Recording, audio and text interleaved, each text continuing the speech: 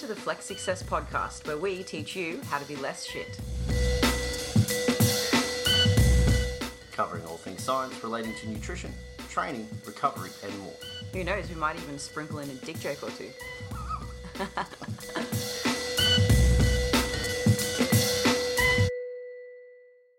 Happy New Year, everyone. Happy New Year to you. I know our Goal Achievement Part 1 episode was released January 2, but we actually recorded that a few days prior in December. So this is the first podcast we're actually recording in 2023. So Happy New Year. How the fuck are you? That's what I wanted to say. I'm glad we've got good mics, but I feel like it's going to be really picking up my raspiness. Yeah, Dean's had a bit of a cough, hasn't you, Dean? Yeah, Mexico done did me over when we arrived back here after being in New York. The pollution is pretty bad here in Mexico. It surprises you, though, in that it doesn't look that polluted. No. But you can feel a burn sometimes, you know? And also Dean found this website called, what was it? Nomad something or other? Nomad List, I think. Nomad List. And it lists different categories of things in different countries, like how good the internet is, how safe it is, how gay-friendly it is for pollution. And not surprisingly, Mexico rates quite poorly.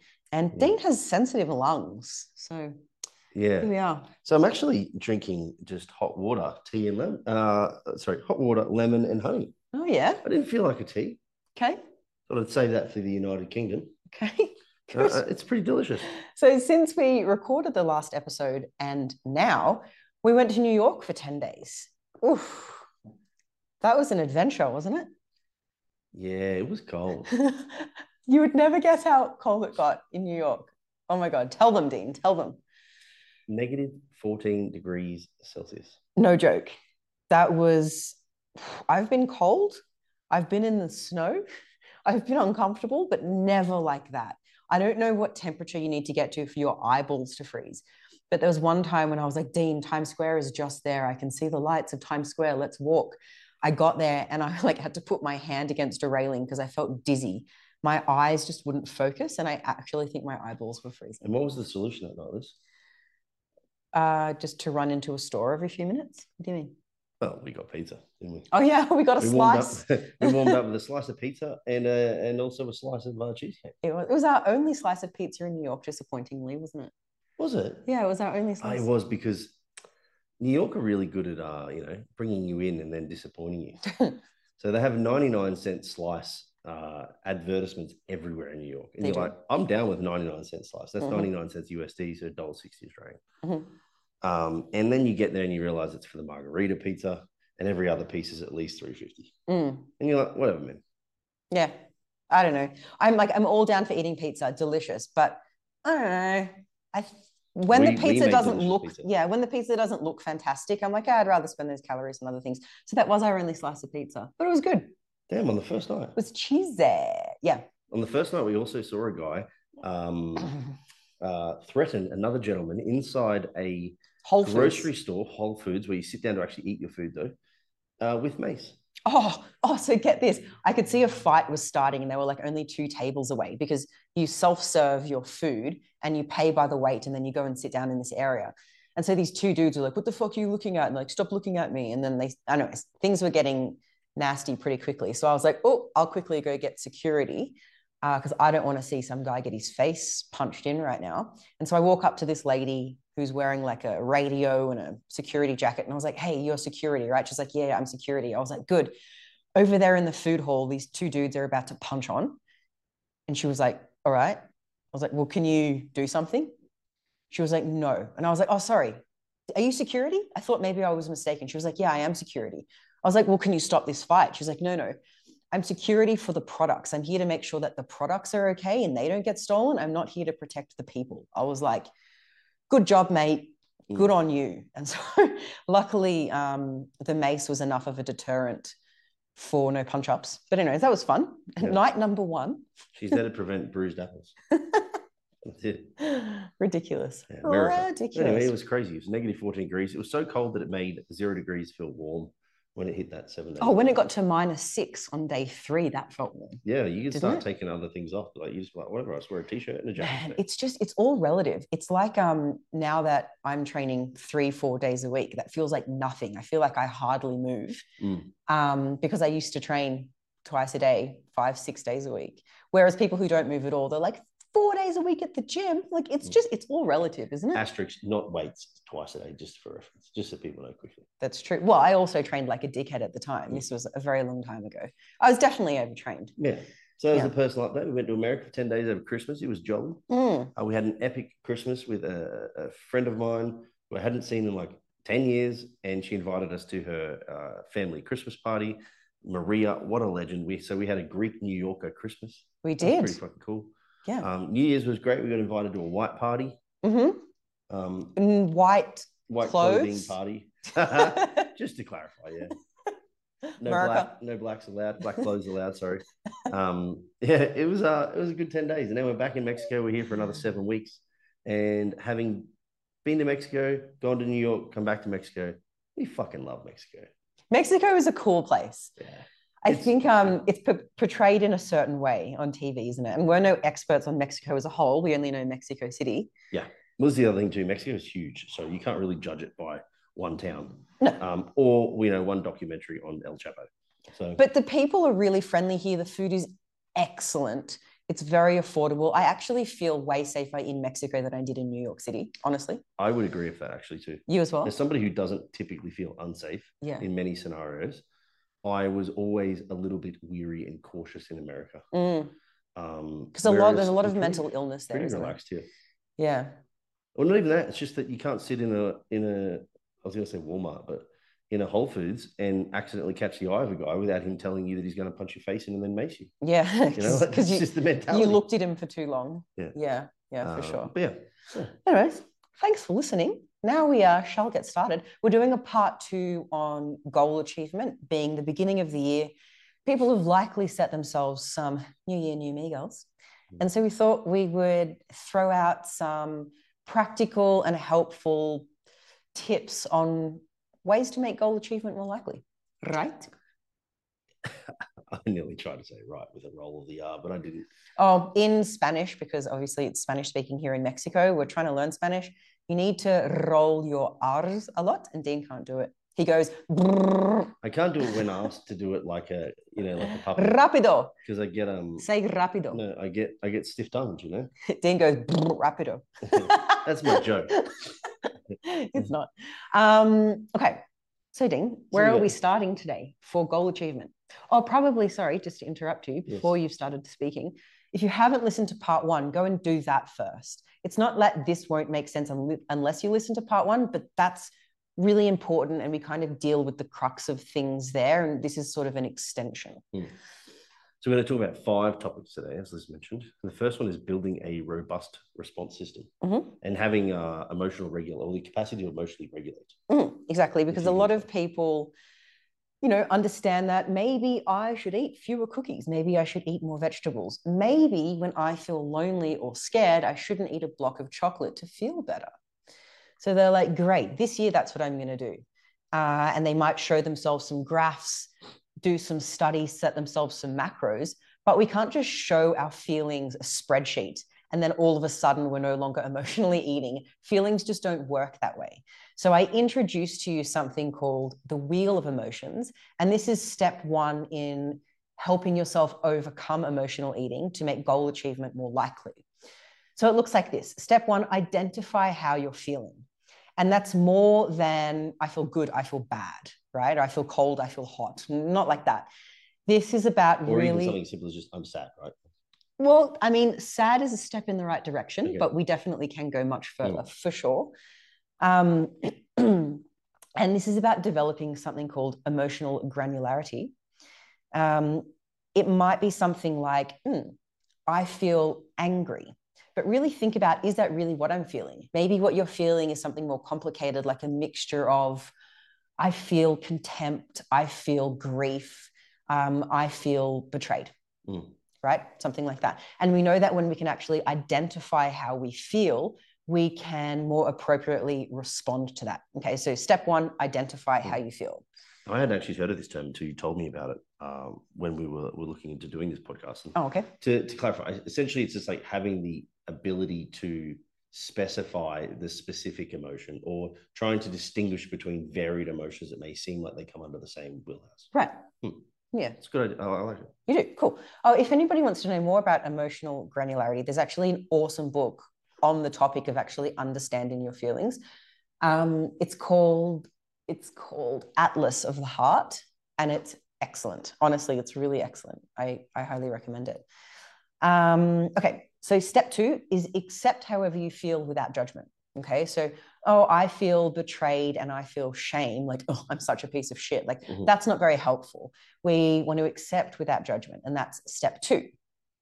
Step 3 would be think of an alternative to self-soothing outside of eating your feelings. Okay, and there's actually 3 necessary components to making this a useful thing. So it might be, playing the guitar, some other creative adventure. It might be journaling, meditating, masturbating, whatever works. She went there.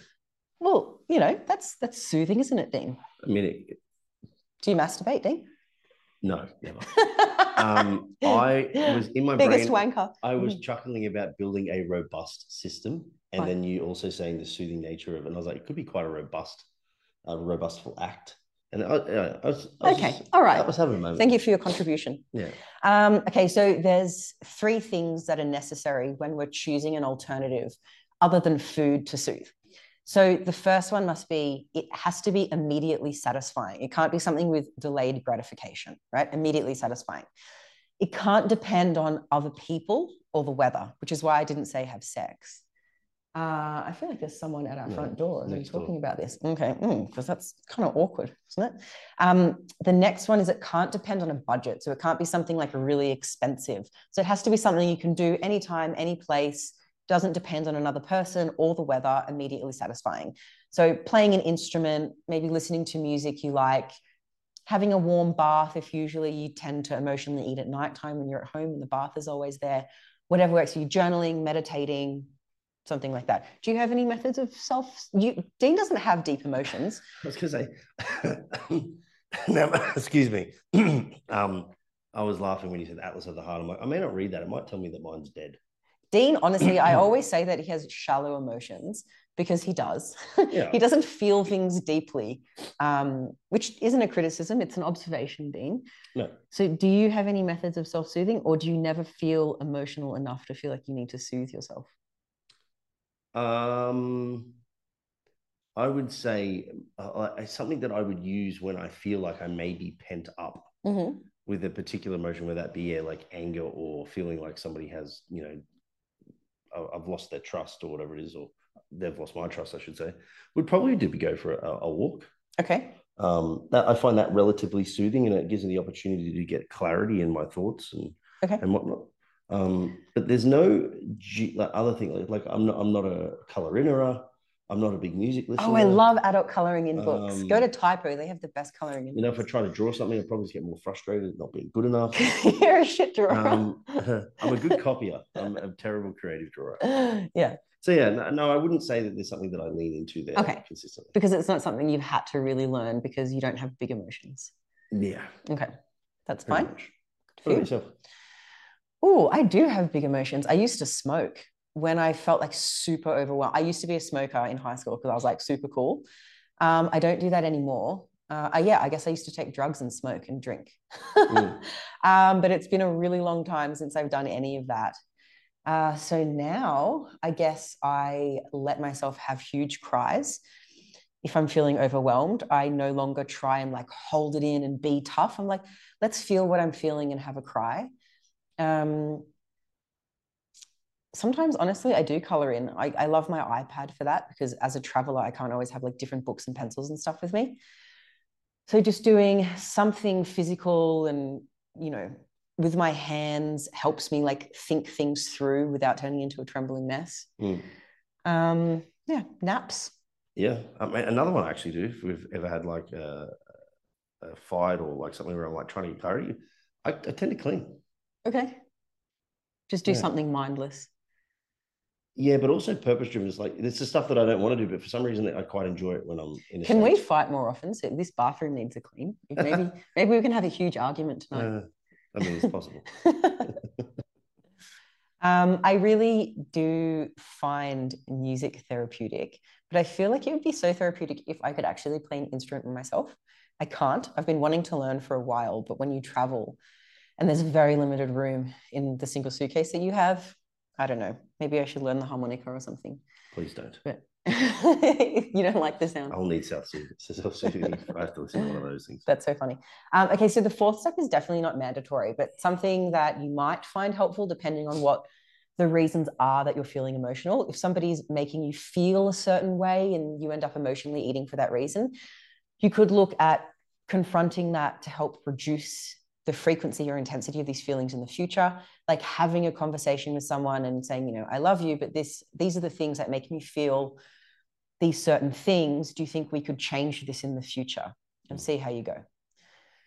Yeah, not necessary, but could be helpful. Okay, so step one, again, identify how you feel. Step two, accept it without judgment. Step three, find an alternative to eating.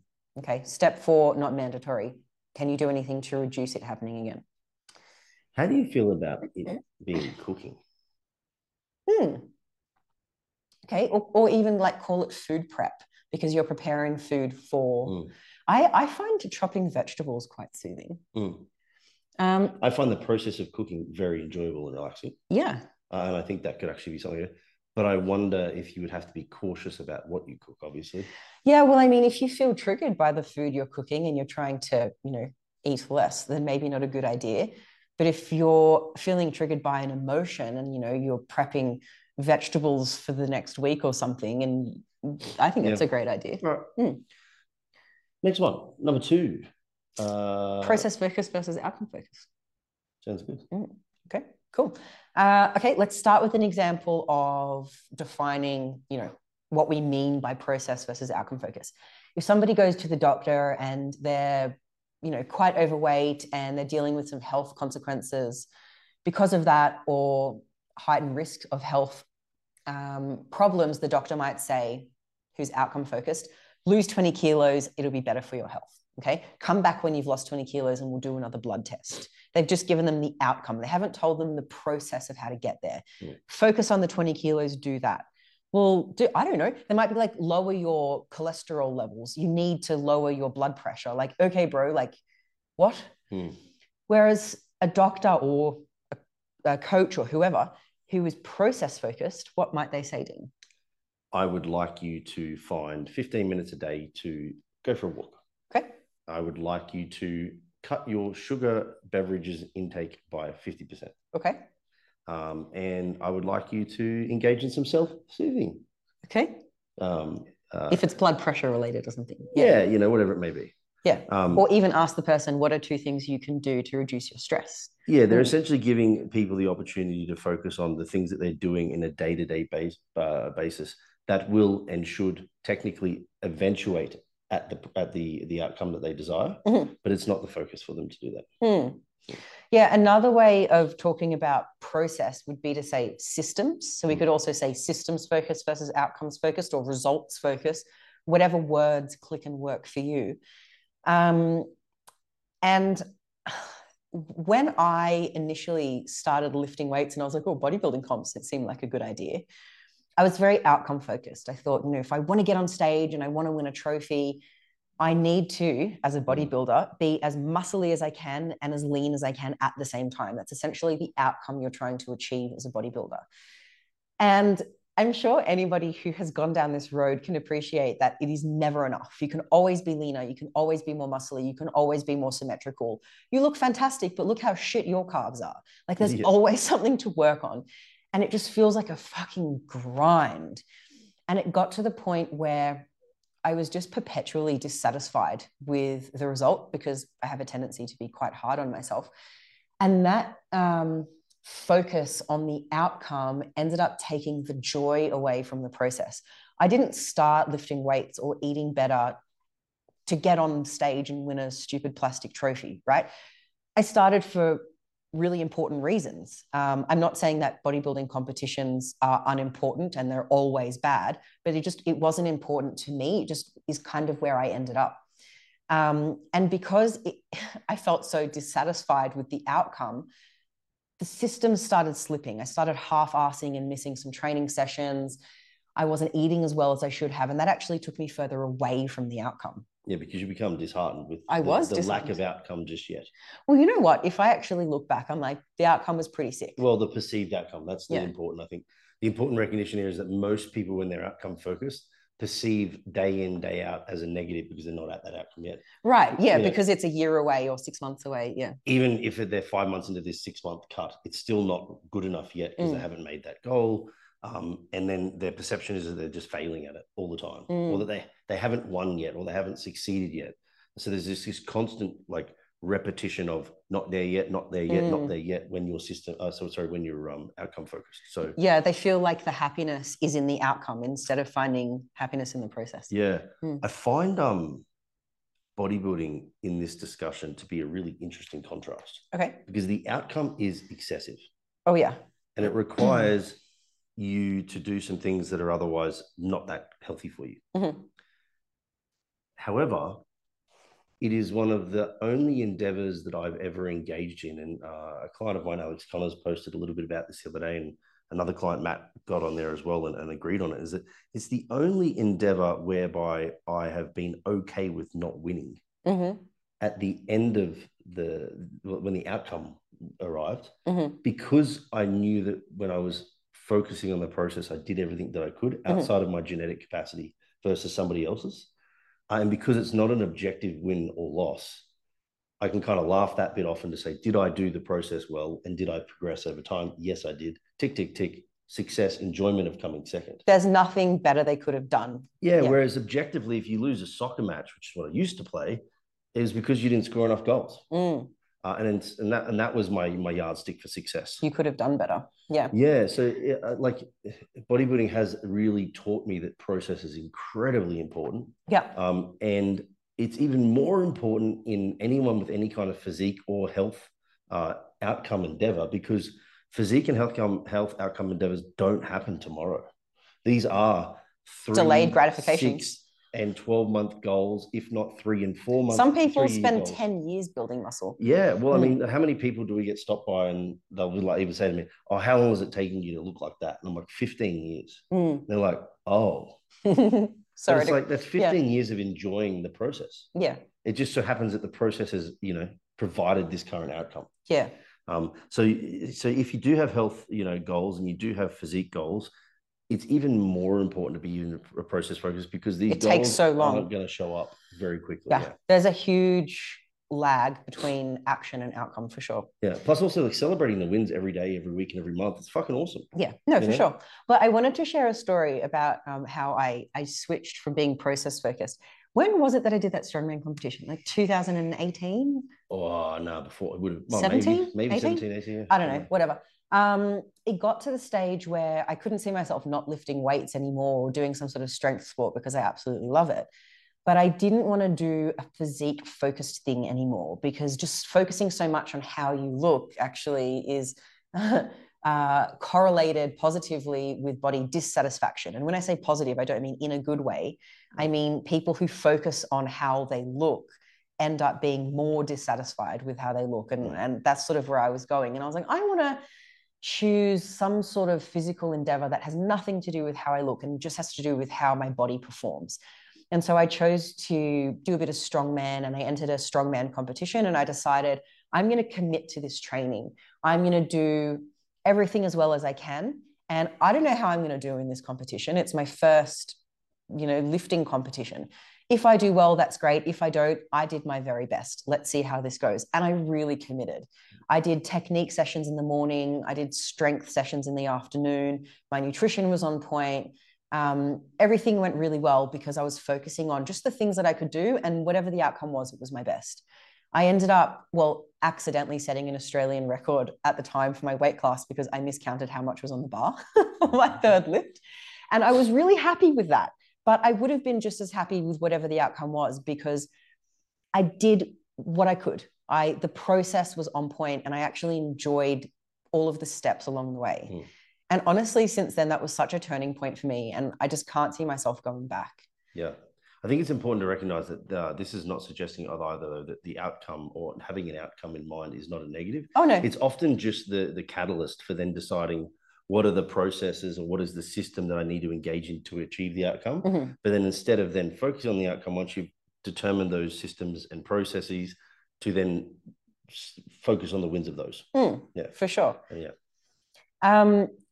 As coaches, our clients are influenced by what we focus on. So if they do a check-in for us and we're always like, yes, you lost 1.5 kilos this week, the outcome, they're going to start focusing on that.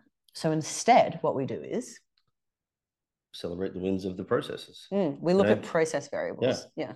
Did you eat X amount of meals with vegetables in it? Tick, yes.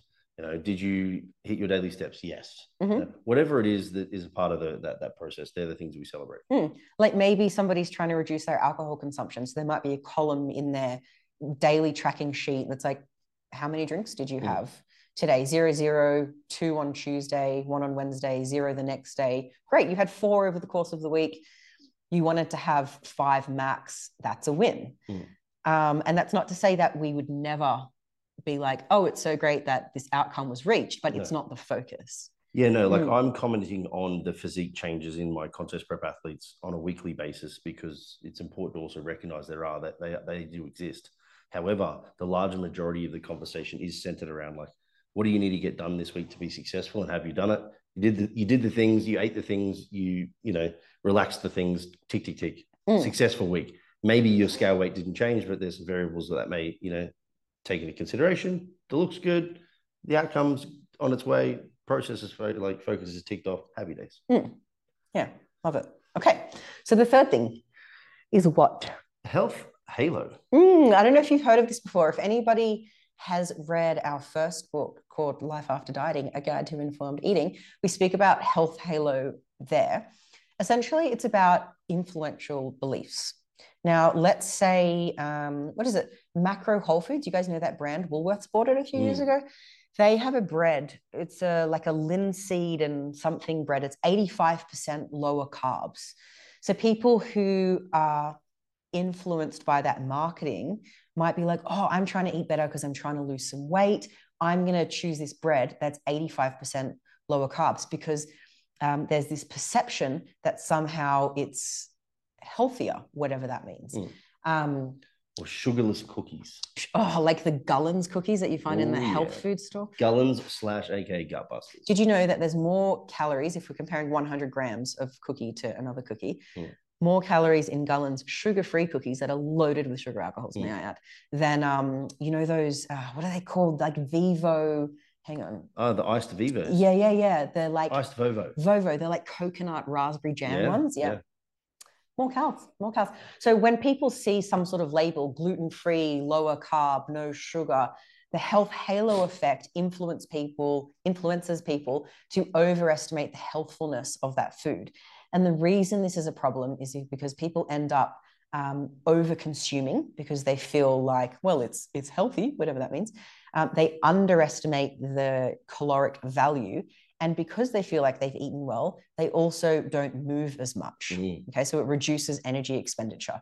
So for those 3 reasons, it's really important to make more informed choices, fill our knowledge gaps, ignore the marketing, and learn to read labels, which is the focus of, I believe, chapter 2, or was it chapter 3 of the Untangling Fatless ebook. That's a massive double whammy, right? I think I'm eating healthily, tick. Therefore, because it's healthy, I can eat maybe a couple more, tick. And because I've eaten healthy, I can now get away with doing less. Yeah. So you've gone from, eating at X calories to eating at X plus 2 and doing X minus 2. Yeah. Exercise. So now you're at a negative 4 instead of being at neutral. Well, how many times have we had people inquire for coaching, Dean, that are like, I don't get it. I'm eating healthy and I'm still not losing weight. It's well, the nutrient density of food is entirely separate to the calorie density of food. Of course, we should be considering the nutrient density of food, but we can't ignore calories. Health and weight loss are separate. Although there's some overlap, they are separate. And we don't need to choose. We still can eat quote unquote healthy food, or let's call them nutrient dense food, while controlling for calories at the same time. Yeah. Gullens, those sugar-free cookies that you'll find in the health food aisle, tick neither of those boxes. They're high calorie and low nutrients. Not to say that we can't eat any of those foods. Like, I'm going to eat chocolate. I'm going to eat hot chips because I love them, but I'm not going to fool myself into thinking that, like, oh, they're sugar-free. Yeah. Like, chips are sugar-free. And you're also going to eat things like avocado on toast, but you recognize that, whatever you want to call, insert fancy name at fucking cafe for breakfast, avocado smash, ketorific breakfast, that you also know that you can't then just have an abundance of that food because it is calorific. Yeah, because I can eat anything. I just can't eat everything. Yeah, people would be mortified, I think, that if they sometimes went to a cafe and weighed up 3 meals of like an acai bowl or like an avocado smash with whole eggs, and they might do something like healthier, like a turkey bacon or something, or cooked in coconut oil. Or pancakes. that they're all the same. Yeah. If not, potentially the pancakes might be better because they portion control calorific foods, at least in Australia, far better than America. Oh my God. Yeah. Oh my God. But anyway, that's another. But again, this is about understanding, like looking beyond the marketing and to the back of the label, or understanding what's in food so that you can make these informed choices. Exactly. And a good example is actually M&Ms and granola have almost identical calories gram for gram. And I'll link it in the show notes. There's this really interesting study that showed that people, looking at my notes here, overestimated how many calories were in granola by almost 30%, and underestimated the calorie content of M&Ms by 9%. Yeah. I know. Yeah.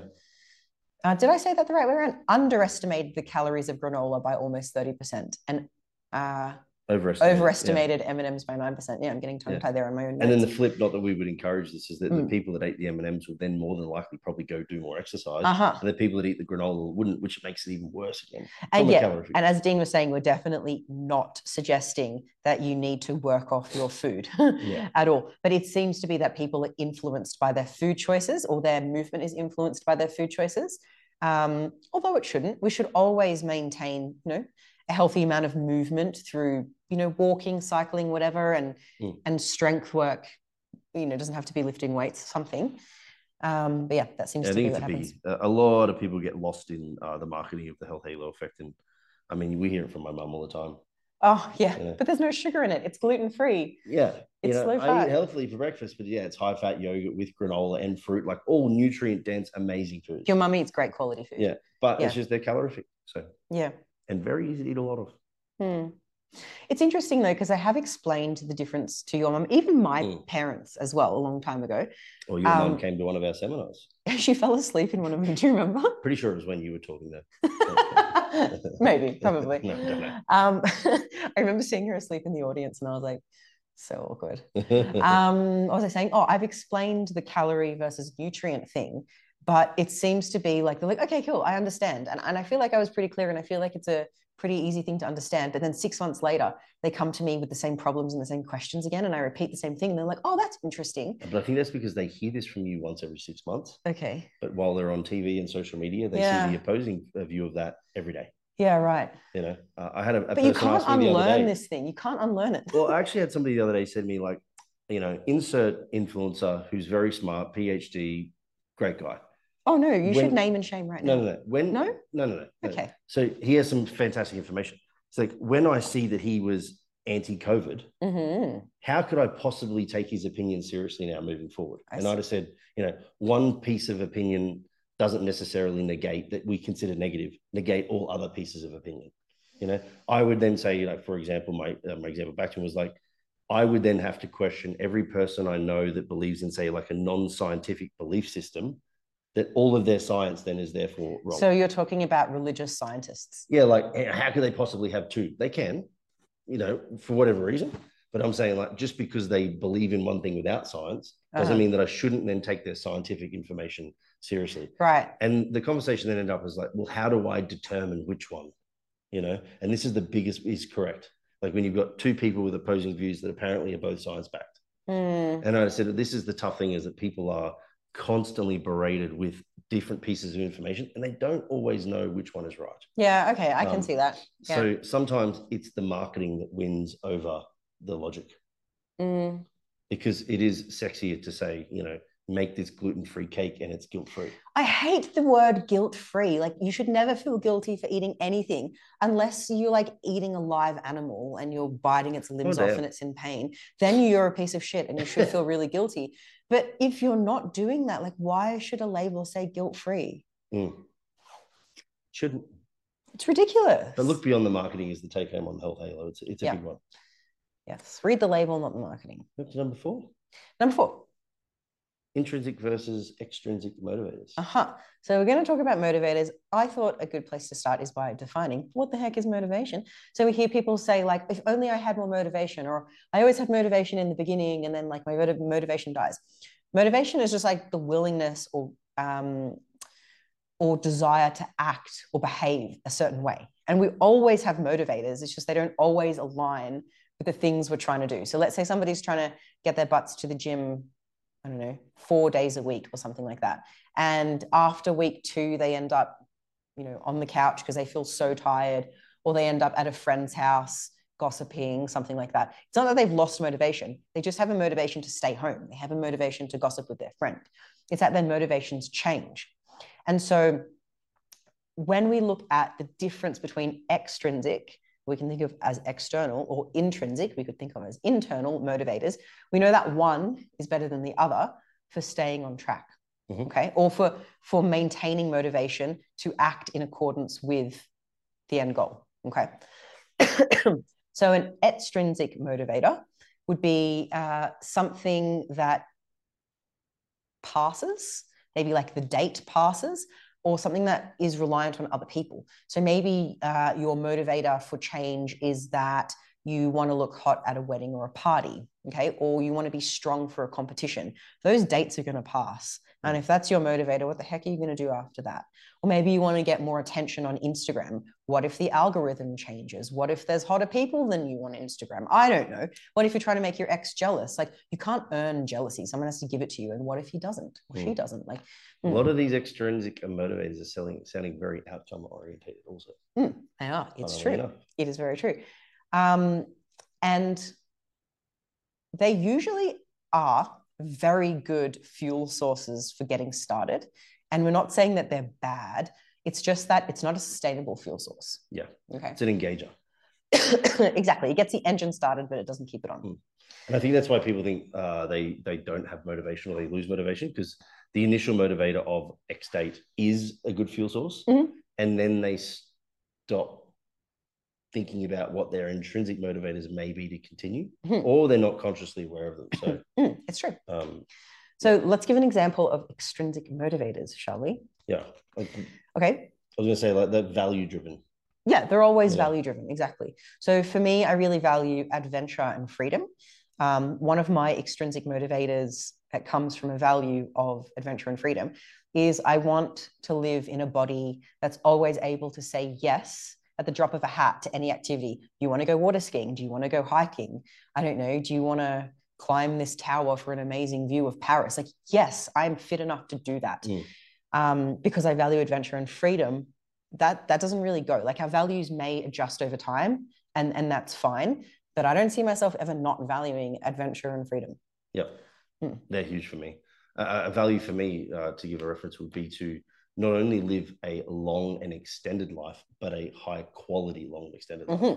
And I know that, certain behaviors are required day in, day out in order to set me up in preparation for when I am older, so that I'm not decrepit. Right. So that value would be independence. Yeah. So like, I think even coming from, coming from the bodybuilding motivating sort of scene where I was about being as big as possible, but some people are like, how do you deal with not? And I've even asked myself this many times, like, how am I currently dealing with the fact that I am less muscular than I've been, etc. Like, I've regressed in bodybuilding standards, but it's because of some of these other values, like you said, even the one like having a body that's capable of just to be able to say yes. Because you can't as a bodybuilder, because when you were at your largest, walking hurt you. 115 kilos was too uncomfortable to do anything. So doing it at 95 kilos is much easier. So my behavior is currently aligned with those. Dean has quote unquote regressed on purpose. And it depends how you look at it. It could even be a progression, you know, like you've progressed Absolutely. into a body that now is more functional for everyday activities. Yeah. It doesn't hurt you as much. You don't snore, you know. As Ollie would say, Mhm. functional and fuckable. Functional and fuckable. Okay. Because 115 kilos was difficult in all walks of life. I had no breath. My breath had disappeared. He was a bottom starfish. I'm just kidding. Okay, so there's tons of values that could help you maintain, you know, motivation to act in a way that will help you get to your goals. Especially because these are long-term actions. It's not like we can only maintain motivation to act in a certain way for the first 2 weeks. Like, what progress are you going to make in 2 weeks? And if you're kind of struggling to think like, well, I don't know if freedom and independence and adventure are highly valued for me. Maybe self-respect is, maybe hard work is. I don't know. Think about it. Maybe even Google like personal values and read through lists and see what clicks with you and see how you can connect that to nutrition, to stress management, to sleep, to movement. Yeah, I think that last comment is huge. I would reiterate it if I could remember it word for word. Do you, Dean? Yeah. Maybe we shall use it as a snippet. But before we get to the next one, which is, I believe the last one, being method fluid, I just wanted to read you a really quick excerpt. I feel like I can never pronounce that properly. Excerpt? Excuse me, that one, from a study that split people into groups of people who had lost weight and maintained the weight loss and people who had lost weight and regained weight. They're called regainers. The others are called maintainers. And the differences that being differences in motivators, it goes like this. Both maintainers and regainers were predominantly motivated by physical appearance, because we said that even extrinsic motivators are fantastic fuel sources to get started, like self-esteem for weight loss. Compared to regainers, more maintainers reported weight reduction driven by social pressure, and less were promoted by friends and family to lose weight, prompted. In maintainers, shifts in motives from weight loss to a maintenance phase were found, including an increased prevalence of health motives and decreased physical appearance motives. Okay, so when I was reading that in the beginning, you might be like, oh, that's kind of counter to what they were saying before. The point here is that both groups, people that maintained weight loss and those that regained it, initially were driven by, you know, looks and appearance and self-esteem. But people who maintained their weight loss had shifts in their motivators to health and decreased physical appearance. This is another tick in the process direction.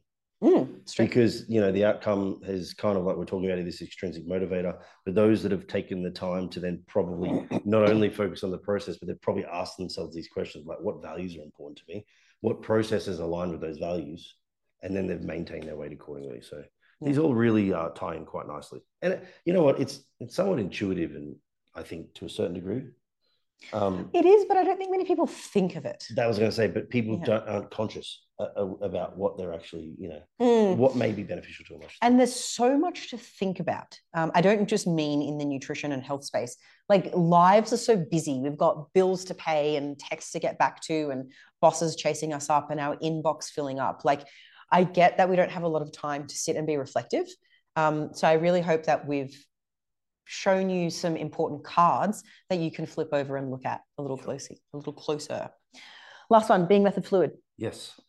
Having the ability to shift between varying methods. So let's say somebody has achieved good results doing, I don't know, macro tracking. Or even keto. Whatever the method is. Paleo doesn't matter. Yeah, or intermittent fasting. That's one particular method. Being method fluid allows someone to move from one method to another, remembering that being on a diet and off a diet is not being method fluid. That's yo-yo dieting. And those are often the methods that people choose. They diet hard during the year and go off a diet fully YOLO over Christmas. Oh, fuck, I've gained all the weight back in 3 weeks. On a diet again. Not what we're talking about. No. What we're talking about here is like maybe macro tracking works for you most of the time. And over holidays or Christmas periods, something like that, maybe you want to move to a method of informed eating, for example. Again, informed eating is a concept Flex Success coined. I was going to say dreamed up, but I didn't really mean that. Coined. that we use quite successfully with our clients. And that is the topic of our first book. And it essentially has 3 pillars. That is understanding your individual needs, having a strong knowledge of nutrition, and then understanding your personal preferences. So how do your needs and your knowledge of nutrition tie into your personal preferences? To then make informed choices. To then make informed choices when, what, how much to eat. It's very helpful if we have a background of macro tracking, even if just for a few weeks, because that helps build knowledge of nutrition. And so maybe somebody wants to go from macro tracking to informed eating, maybe even intuitive eating over a period of time, which is very different to informed eating. It's a weight neutral approach. Back to macro tracking when it's more appropriate. And the reason is because we don't want to stick to one method all the time. Why? Well, not all methods are suitable for varying stages of your life and or your goals. How fun would it be to precisely macro track Christmas lunch? Oh. Like go weigh every ingredient on the scale. Yeah, that's not going to be a fun time. Like extreme goals may require some more extreme methods. Oh, of course. Yeah. Less extreme goals will require some less extreme methods. Some people may be, emotionally, physically, psychologically, even socially okay with tracking macros, even when they eat out. Some may not. None of them are right or wrong. It's just, you need to, like I said, the individual needs and preferences are super important, because that's what's going to help dictate what method is suitable at that given time. Yeah. I don't know how much of a side shoot this is, but I might say, just pulling on a thread that Dean mentioned there, that some people might feel comfortable macro tracking Christmas lunch, or some people won't. Don't reflect your boundaries and level of comfort and what you feel is normal on someone else, because everyone has kind of different levels of acceptance and boundaries. So if someone comes to your house and brings their own lunch, don't shit on that. Like, they're trying really hard, obviously, to do whatever they're trying to do. They've cooked, they've prepped, they want to hang out with you. Don't then tell them it's ridiculous that they've brought their own lunch and it's too far, because maybe it's too far for you and that's fine and you don't have to do that. But it's not too far for someone else, or vice versa. Yeah, I mean, let's say the worst case scenario is this person is so neurotic about their food that if they don't bring it, they have anxiety and stress. Now, there's something to work on for them on a separate issue, but like, you're potentially going to exacerbate these problems for them if you don't take the chance to sort of think about, maybe this just isn't suitable for me. I haven't read it or seen it, but I think there's a whole blow up about this exactly at the moment, with The Rock bringing Tupperware to restaurants. Oh yeah. He apparently has a particular gig that he's trying to get impressively lean for. Okay. And he's brought food to restaurants. I just saw the snippet. So we've all been there. Clickbait. Could be clickbait. And people are blowing up like, how could you possibly bring Tupperware to a restaurant? Oh man. Yeah. Because I think I may be wrong, but that's okay. The gist of it. Well, let's just say, I haven't seen this, but let's say that's the case. The Rock is obviously trying to do, I think you mentioned, get in extremely good shape for a particular movie or something like that. That requires a particular level of detail, that is inside his Tupperware. Like, he may also just be like, you know what, I want to see what it's like to dial up like an absolute lunatic for the next 3 months and just see what it's like. Yeah, of course, if you feel like your friend has some issues with food, you can be like, hey, you're free to do whatever you want. Like, would you be open to having a lunch that I've prepared? If not, your food's fine too. And I feel like we can accept people's issues as well. Like, there's nothing wrong with saying to a friend, like, if they've expressed that they have problems with food, like, oh, well, I love you regardless of your problems. You are welcome to bring your Tupperware to my house, because there's nothing more isolating than feeling like your friends don't accept you with your problems. Yeah, they're either going to eat out of Tupperware at home or at your house. Yeah, like, at least let me have problems with friends. Yeah, good point. Method fluidity, I like it. Method fluidity. Okay, so we're going to wrap it up with our quick segments. Yes. I just got a fringe cut. Those who are watching on YouTube have probably noticed.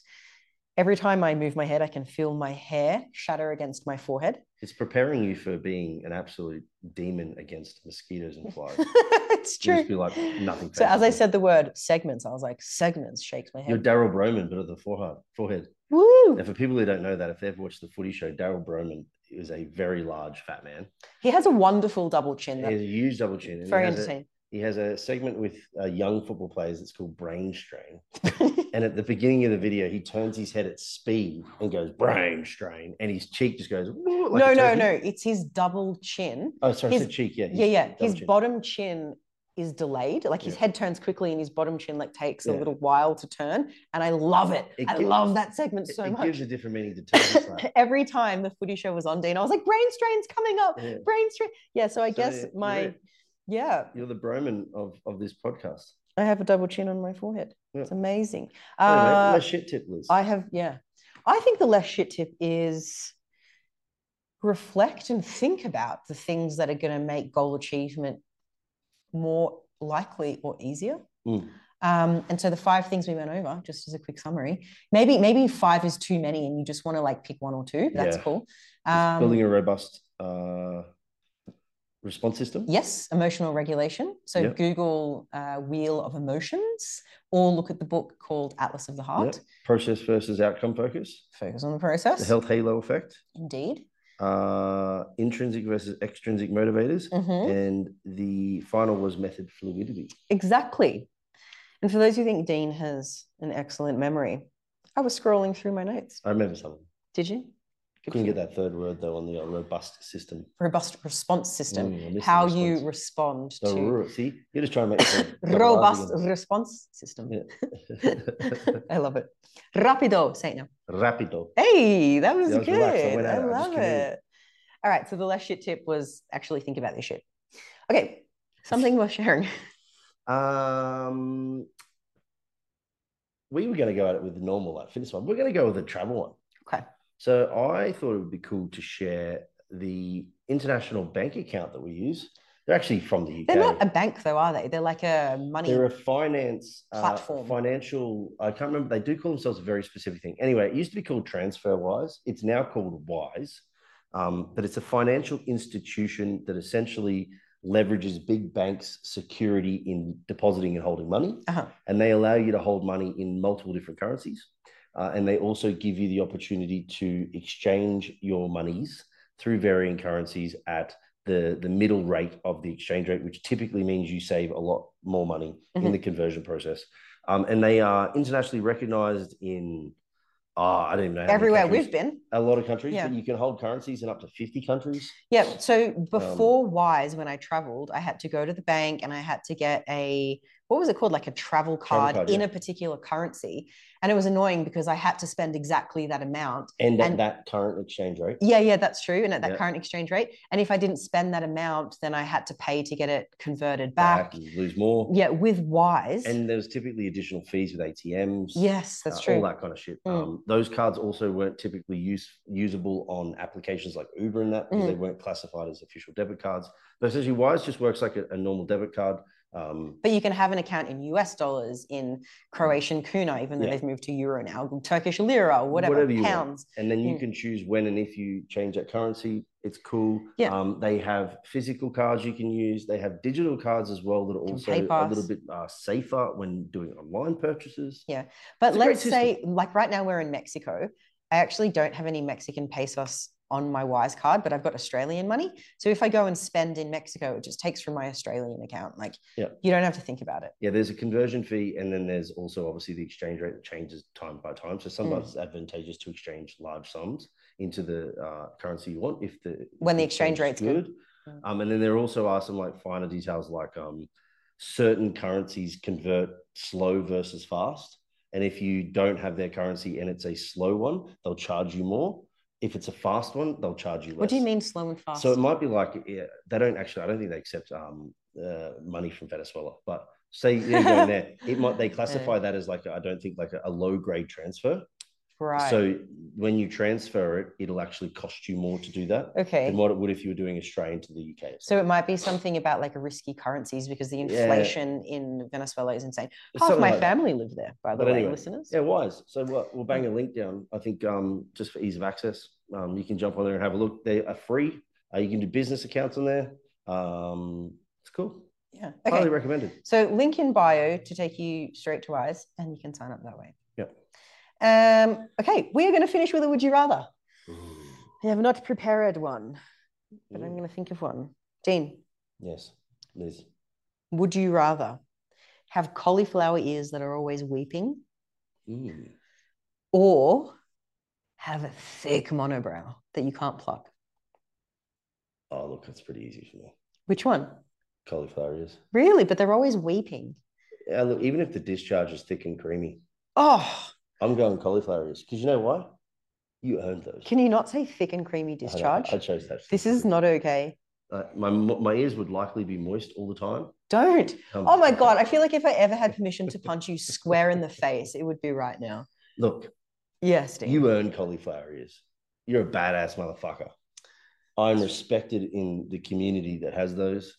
Okay, for anyone that doesn't know what cauliflower ears are, they're like something that happens usually to fighters when their ears have like impact trauma too often. And there's a lot of inflammation in the ear and the lobes kind of get a bit distorted. And sorry, not the lobes. What's this part of your ear called? Cartilage. Yeah, you basically lose, like, it fills up with fluid, scar tissue, and they just get thick and nasty.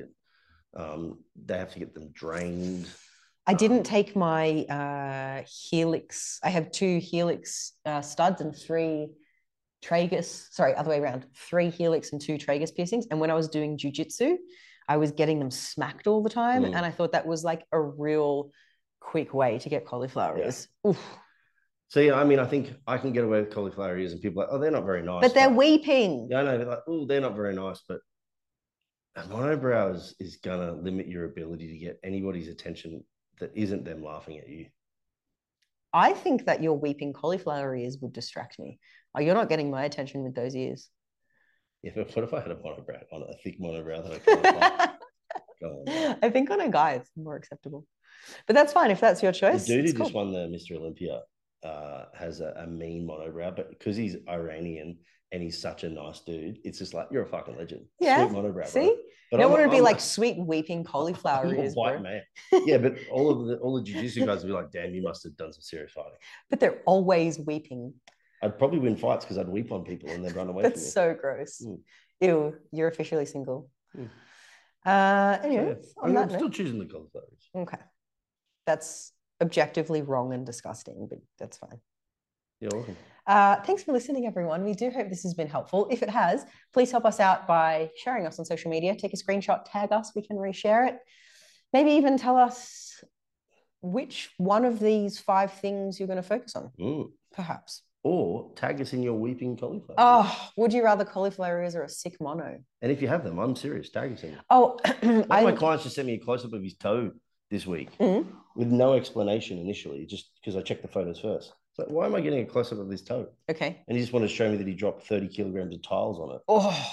But it was new. So like, was it weeping? No, but it was new, but it hadn't transferred into an injury. Was it creamy discharge? No, it was just a toe. And I was like, thanks for your toe picture, man. And then I was like, but it will probably bleed good. And then today he sent me another one and it was like close. Oh. It was like a scroll. And there's a big toe. Don't send us those sorts of pictures. That's fucking gross. Yeah. Okay. Cheers, Casey. Until the next episode. The next episode is going to be number 100. It's going to be special. We don't know what it's going to be yet, but it's going to be good. Dan's going to take his top off. He's doing the Terry tit dance for those just listening. That's funny you say Terry, to round this out. This is our 99th episode, and he's from the 99th Precinct. He is from Brooklyn Nine-Nine. If you haven't watched it, what the fuck have you been doing? Go watch Brooklyn Nine-Nine. Okay, guys. See ya.